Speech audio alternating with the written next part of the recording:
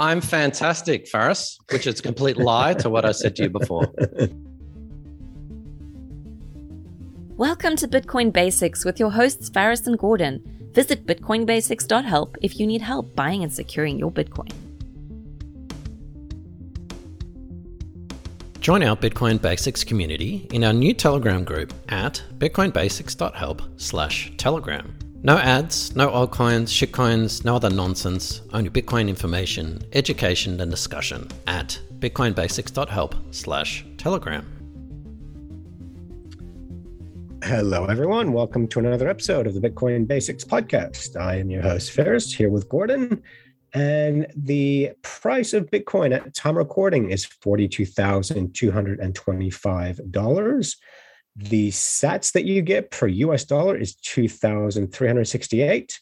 And the block height is 719,242. Gordon, how are you doing today? I'm fantastic, Faris, which is a complete lie to what I said to you before. Yeah, I think if we recorded the intro when me and Gordon actually caught up, we would have had a lot of beeps taking place because Gordon's had to deal with immigration today, haven't you? And you're still on planet Earth, aren't you? Yeah, they're lovely people in immigration. Fantastic. So, Gordon, today we're going to be talking about a VPN and Tor. And you recently said to me, let's discuss why one should not use a VPN. Because if anyone's been following our work, one of the very first things we did, we said before you buy Bitcoin, you actually want to set up a VPN as part of your security. So before I get into why or why not use a VPN, let's talk about Tor.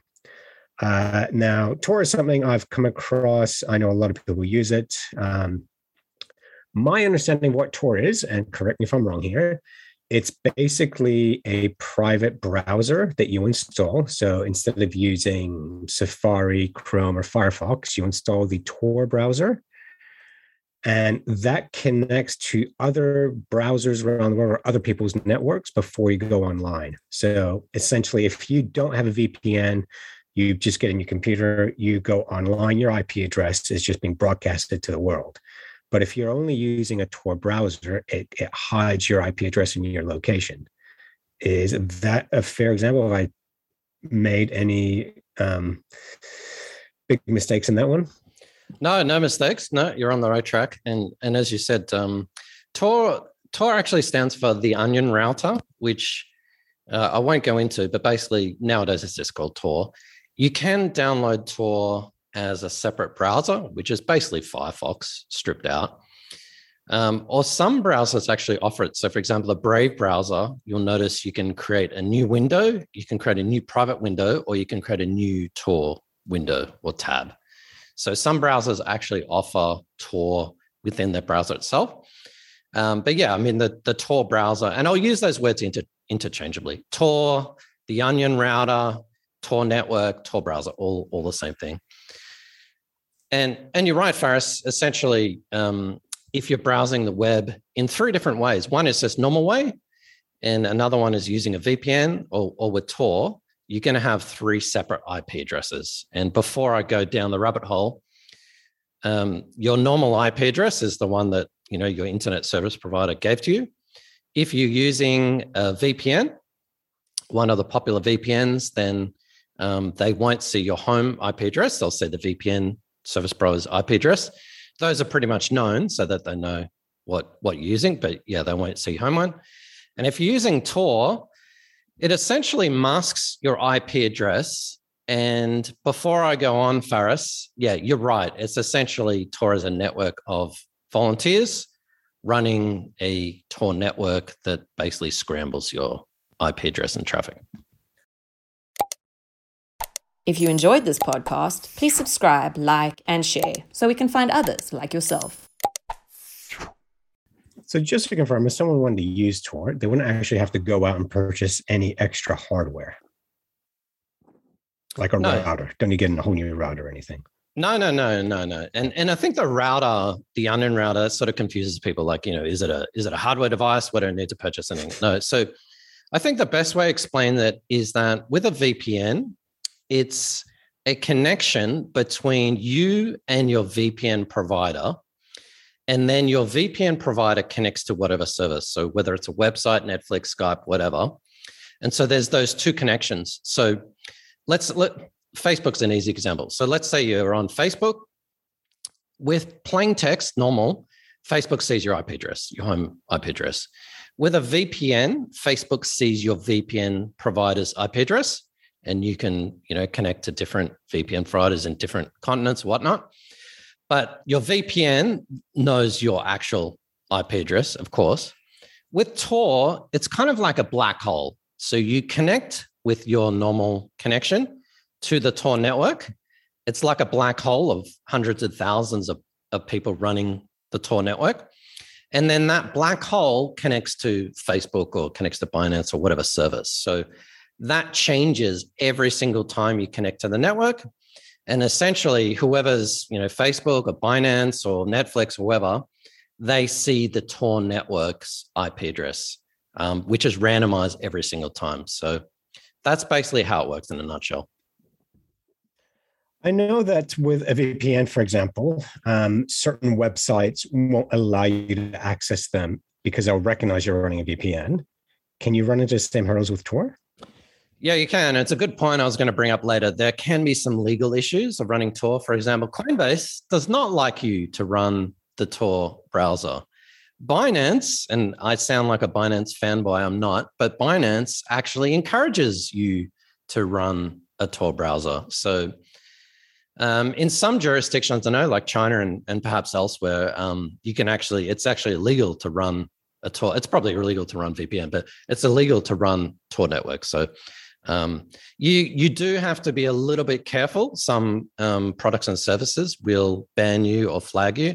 It could put a target on your back by running a Tor through the Tor network. But I guess that comes down to the difference between Tor and VPN. And I don't think I would ever say to someone, stop using a VPN, but I think a lot of people using a VPN are actually wanting to use Tor, not a VPN. And so they don't really understand the differences and some of the trade-offs that are the differences between the two. So with a VPN, and we'll talk about this in a second, I know that you purchase a VPN subscription, they have access to your IP address because you're connecting to the VPN network. And then from the VPN network, you're connecting to World Wide Web. With Tor, no one within the Tor group can actually see your IP address. Yeah, so this black hole that I talk about it's kind of like Bitcoin. It's kind of like a decentralized system of nodes. And funnily enough, Faris, we're going to talk about a Bitcoin full node in our next episode. And this idea of nodes is that there's no one central server. There's no Facebook.com or Binance.com or whatever it is. And so with the Tor network, you go into it from your PC, and it sort of bounces around these nodes.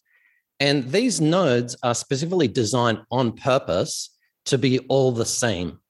So sometimes with a VPN, well, not sometimes, but let's say I'm picking on Coinbase, but you're using a VPN to access Coinbase and use it with a popular VPN provider. And let's say you're on a MacBook Air and you've got a certain, version using Safari, you've got a certain screen size, If you connect it to Coinbase, yeah, fine. If you used a completely separate VPN provider, which gave you a completely separate IP address from a completely separate continent or country, Coinbase knows that it's still you. You can change your VPN provider. You can change your location as many times as you want. Coinbase still knows that it's you. Why? Because every single browser, every single computer has a unique fingerprint. And it's really detailed, going down to the level of Safari that you're using, your keyboard layout, the language you're using, your screen size, your operating system version, all kinds of stuff. So you can choose the VPN as many times as you want, change it. Coinbase knows that it's you, just connecting from different VPNs. So that kind of comes down to the differences between, I guess, what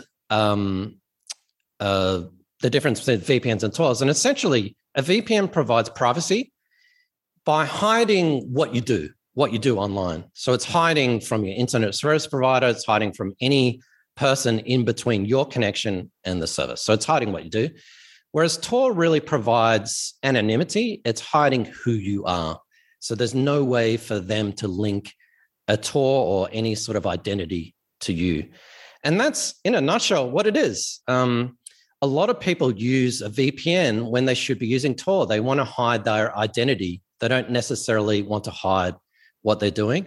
And sometimes vice versa. People using a Tor probably should be using a VPN.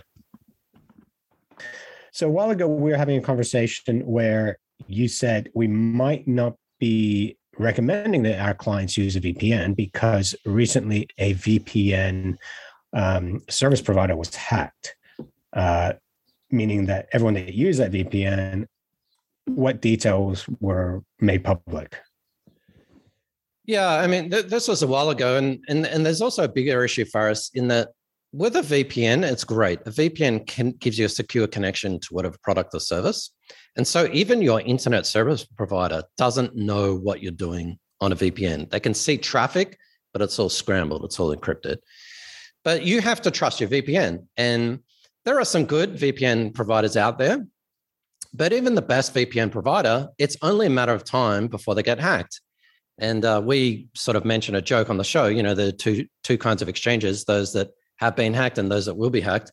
It's just a matter of time before someone attacks one of these very large VPN providers, even with the best of intentions, and they get hacked and all the users' data, your credit card, your physical address, all that kind of stuff gets leaked on the internet. It's game over for you. And that is not only a security risk, it's a physical risk to you as well. People have your home address and credit card and all that kind of stuff. So a lot of these VPN providers are actually being gobbled up. And, back in maybe 5-10 years ago, there were hundreds of VPN providers. But now they're sort of coalescing into, 2 or 3 of the big ones. And I'm sorry to say, and it's extremely negative, but it's just a reality. They're just, a day away or a week away or a month away from getting hacked. So I can't really recommend a VPN provider because I just don't know their internal workings. Even if they've got a good reputation, even if they've got a good CEO and staff and whatnot, they may be forced by a government agency to release data. They could be hacked, or there could be other ways for the data to leak. So it's almost impossible to recommend a VPN provider because you just don't know how secure the data is. And without going on, the only way really to securely and privately use a VPN is to use your own one, something that you've set up by yourself. Okay. And actually, just on that point, Gordon, so I know you have had quite a few people coming up to you and asking you to help them with their, what we'll call digital sovereignty, or even setting up a whole new identity online. And it's come to the point that we are getting these requests in, and it's a service that we're now offering. Tell us about Decentralize.help. What is it? What do you do? What do we do first? Not what do I do? What do we do? It's all part of Coin Compass and BitcoinBasics.help, and there's a lot of overlap there. And here comes the ad, but I'll be quite brief with this. Yeah, as you mentioned, Faris, the only real way to, I guess, obtain digital self-sovereignty is by hosting stuff yourself. And we call this self-hosting. So instead of having an external email provider, third party, Faris is talking about running a Bitcoin node, or whether it's cloud storage through Google Drive or OneDrive or iCloud or whatever.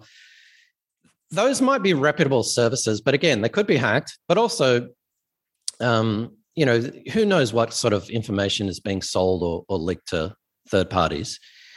The only real way is to self-host it. Now, self-hosting sounds scary. It is essentially spinning up, creating a Linux server, and for example, in this case, setting up a VPN server. And a lot of these VPN providers, cost $10 a month. Some of them actually cost $20 a month, whatever. The irony is that you can actually spin up something for as cheap as about $5 a month.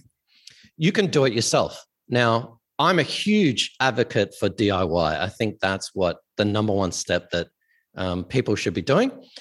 Whether it's a VPN, whether it's your own cloud storage or your own website, or anything else really that can be, self-hosted, do it yourself. The problem is, number one, people don't have the time or perhaps the expertise, or don't even want to do it themselves. The second best thing is to get someone else to do it for you. Now, decentralized.help is in its early days, but yeah, that's something that we provide, Faris, and it's something that you can have for very low fees, and it's something that you control. It's something that we don't even control. We can, at the end of setting up a VPN, for example, for you, and there are other things that we can set up, but in the case of a VPN, we literally hand you what is like the private keys, the passwords, everything, and say, here it is. Now, you can pay us extra to maintain it, whatever, but yeah, I would love to set up a VPN for someone and say, here it is. I've set it up for you. Go for it. That's true digital sovereignty because you own the data and no one else.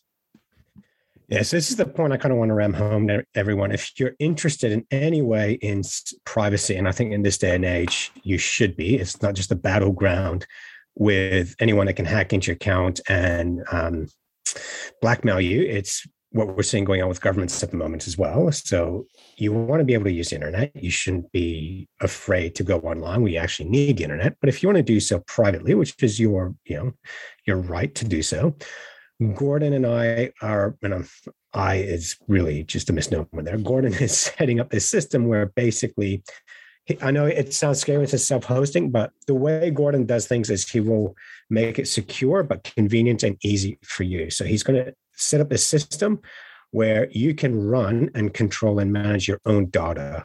So it is not going to a third party that can get hacked. You are in control of your own data, which means you're in control of your own identity. Because people go online these days, and what they tend to do is the equivalent of having your windows curtains open and turning on every single light in a busy street and going about your day as normal. You don't do that. You close your curtains, you turn off the lights when you're not using them, you make sure that your home is private. But people don't do that when they're online, and they should. So what Gordon's talking about is making sure that you are private online, that you are controlling who sees what. And if you want Gordon to help you manage that, if you want decentralized.help to help you manage that, you can, but Gordon is very much of self-sovereign. You can do it yourself. So he can hand you the keys, or you can get decentralized.help to manage that on a monthly basis for you. So we are seeing growing need in this market. And this is why we've had people coming to us asking us to do it, which is why that service is now available.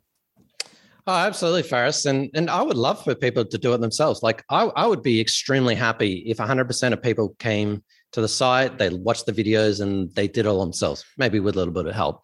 That would be fantastic. But the reality is not everyone has the time or the expertise. So you need a little bit of helping hand. And at the end of the day, it all comes down to trust. And I will get back to the Tor network. So we aren't just talking about our own products and services, but it all comes down to trust. And this is what frustrates me about Bitcoin, as Faris, and I think you're slowly picking up on this, and I'm slowly getting to you. Bitcoin is a trustless system, so you don't have to trust the bank, you don't have to trust an exchange. You can have Bitcoin on a hardware wallet or a mobile wallet. You've got a blockchain. It's a trustless system. So Bitcoin is all about, F the government and F big exchanges and F the banks and right? And then they're checking in. Some. But then they're checking in with their Google Mail, and then they're uploading to their iCloud. And it's like, yeah, okay, it's great that you got Bitcoin, and it's great that you've got Bitcoin on your hardware wallet or a wallet off the exchange. So you've achieved sort of self-sovereignty in that aspect. But what about all the other stuff, the social media, your files, your emails, and that stuff? So that kind of annoys me a little bit, how Bitcoin is sort of anti that. But there is a way you can host your own email. You can host your own website, your own VPN server. You can even host your own social media. Faris and I have set up our own for Coin Compass. We've set up our own cloud storage and collaborative editing tools and stuff like that, all using open source software, all free, and all completely private on our very own server. So there are ways to do this. And again, decentralized.help.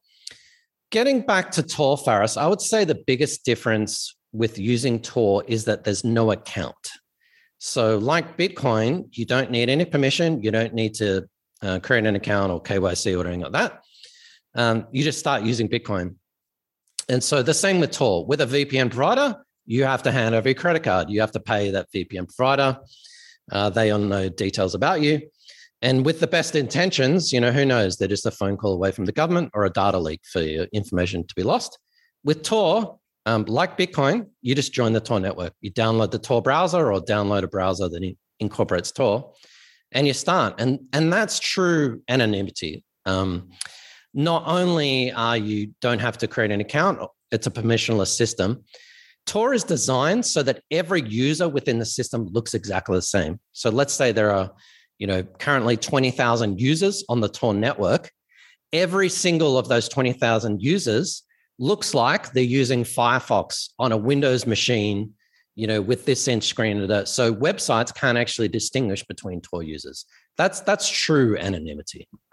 All right, thank you very much for that. And anyone still listening who's there with us, as you can tell, Gordon is very passionate about this stuff and he knows what he's doing.